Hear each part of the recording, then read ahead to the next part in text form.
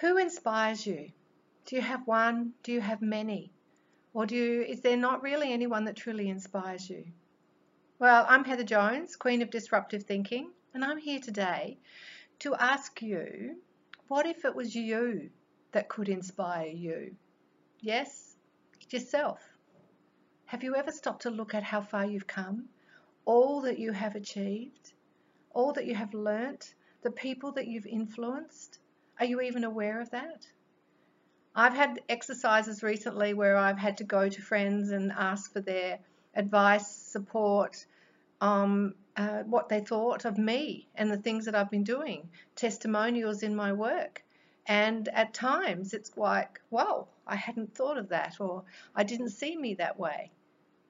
But if we stop and think and even make a list to get to the point we're at the moment, what have we achieved? We've thrived through some tough struggles, I'm sure, and we've had some incredible successes, and we've celebrated them all.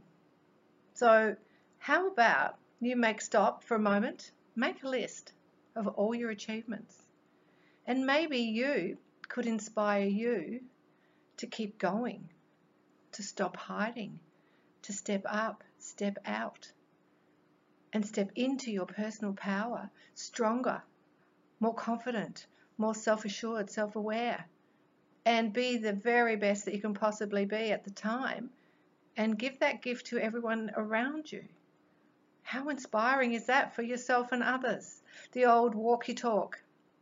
Be the change you want to see in the world. So I'm Heather Jones. If you'd like to have a conversation, if you're struggling a little bit as to what that is or how to achieve it, then please call me, message me, make a comment.